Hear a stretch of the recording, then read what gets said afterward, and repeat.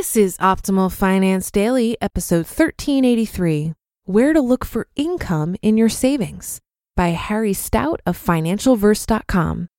And I'm your host and personal finance enthusiast, Diana Merriam. This is the show where I read to you from some of the best personal finance blogs on the planet, sometimes a little too enthusiastically. But I can't help it. Money is an incredible resource that we can use to craft the life of our dreams. So thanks for joining me today and every day. And if you enjoy our idea of reading blogs to you for free, it'd be great if you could share this podcast with someone today. You can email or text someone a link to oldpodcast.com/listen. Or even better, if you're able to subscribe them to the podcast right on their smartphone. It's much appreciated. But for now, let's hear today's post and start optimizing your life. Where to Look for Income on Your Savings by Harry Stout of FinancialVerse.com. According to the Federal Deposit Insurance Corporation's weekly national rates information as of October 5th, the average interest rates for brick and mortar bank accounts were as follows. Savings accounts, 0.05%. Interest checking accounts, 0.04%. Money market accounts, 0.08%. 1-year jumbo certificate of deposit, which is $100,000 or over, 0.19%. Based on my research, returns on internet bank savings accounts was between 0.5 and 0.6%. This is about 10 times what the brick and mortar banks are paying at this time. Overall, based on what the Federal Reserve has communicated, we are not going to see much higher rates from either source until the economy recovers from the pandemic, which will likely take a number of years. To gauge how devastating this is to savers using the rule of 72, it would take 1,440 years to double your money if you kept it in a savings account at 0.05% interest. Wow. Is that depressing or what? At first blush, what this tells you is that you're going to need to save much more money to reach your long-term savings target or find products that offer higher returns to increase the return on your savings. In this post, I will introduce you to some of my latest thoughts on saving and introduce you to the spectrum of possible products you can investigate to meet your savings and return needs. Why should you save? In a COVID-19 world, people often ask why they should save at all, but instead be solely focused on enjoying their lives in the short term. In reality, we will get past this pandemic and life will return to normalcy. And at that time, you will need to get back on track for making sure you have cash for all stages of your life. As a reminder, one of the cornerstones of personal finance is to annually save at least 10 to 20% of your after-tax salary and more if you can. This money needs to be set aside for your emergency fund and for creating available funds for specific needs, like buying a house for your family, or for the time when you're older and not able to work. I believe you should save more than the threshold percentage because there may be years when you can't save anything because of illness, being out of work, or due to a family crisis you're dealing with, as has been demonstrated by the pandemic. The impact of low interest rates. The rates of return currently available from banks are historically low.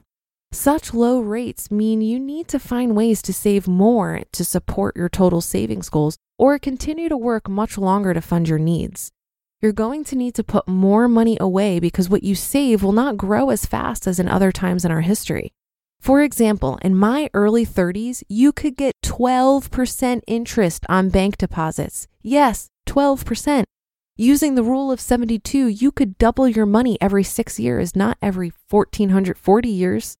Our near zero rates mean you must save as much as you can for as long as possible. If you don't find a way to save, you'll be required to continue working well into your expected retirement fulfilling years. Allocating your savings. One key question I frequently get given the pandemic, should you stop saving for retirement and only look to build your cash balance? I believe unless you're out of work or have had your compensation reduced to a level where you can barely pay your essential bills, you need to first fully fund your emergency account and then look to save for your later years. The reason I believe this is the approach to take at this time is that you may need the emergency account money to pay for your retraining to qualify for a new job or pandemic-related medical bills. For example, if you're an airline pilot and get laid off, you are likely to need to find a job in a new field because air travel is going to take several years to recover from the virus. Overall, start with your most immediate needs and slowly fund your long-term needs.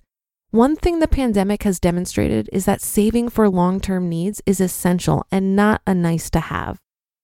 Ways to increase your savings. The ultimate goal, though, is to increase what you set aside over time. If you can't afford to set aside 10% to 20% of your income right now, start where you can and then find ways to boost your savings over time. Revisit my September 18th Money Savers post on 6 steps to cash savings for ideas. The post has become one of our most viewed. Repaying credit card debt is a no-brainer. If you have outstanding credit card debt and are paying the normal 15 to 18% on your outstanding balance, you must find a way to repay that debt. Saving money that earns 0.05% and paying 15% to borrow makes little sense. You need to really come up with a way to repay the balances. It may be the best use of your excess cash, particularly if you can re-borrow the amounts paid back in an emergency situation. Please be careful with your unused credit, as some financial institutions are cutting card members' unused available credit as a safeguard against future losses due to lack of repayment. Look to non-bank asset classes to obtain higher returns. Due to near zero bank interest rates, many people are looking beyond bank cash savings products to obtain higher yields. If you're going to do this, please obtain advice from a licensed financial professional. Getting advice will save you from making mistakes with your hard-earned cash. On October 5th, 2020, Fidelity Investments published a chart as part of an article titled Investing for Income in Uncertain Times. The chart clearly shows most of the asset options you have available to generate income. Again, getting advice to help you choose the assets that best fit your circumstances is essential. Please also read Paul Werland's July 3rd Money Savers post, The Eternal Quest for Income, for great insights on this subject. Summary. The economic situation created by the pandemic has caused interest rates to fall to near zero levels, put increased pressure on households to save, and has caused savers to look at a variety of asset classes to find attractive returns. In my view, this situation will not improve for several years. Getting some advice on what options best fit your needs is more crucial than ever for money success. You just listened to the post titled Where to Look for Income on Your Savings by Harry Stout of FinancialVerse.com. It's no secret that something always comes up when you're running a small business. It's time to take the pain out of payroll benefits and HR and put the joy back in running your business with Gusto. Gusto's payroll and HR services can make it a little easier. Gusto was designed for you, the small business owner. They take the pain out of running a business.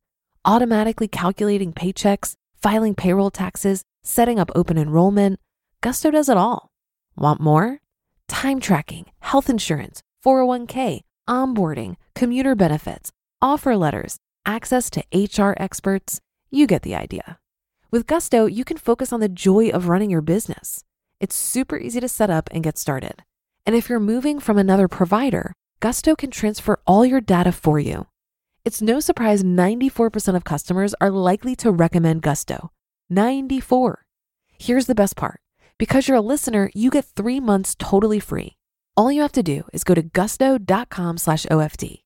Again, that's gusto.com/OFD. I'm telling you, you're gonna love Gusto. Get started today. I think this post highlights the distinction between money in your savings account and the money you invest. They should serve two very different purposes. When I think about the money in my savings account, it's there to address an emergency that could come up today, cover me during a period of unemployment, or help me seize an opportunity that presents itself. I hold a year's worth of expenses in this account, and I often refer to my savings account as my emergency and opportunity fund.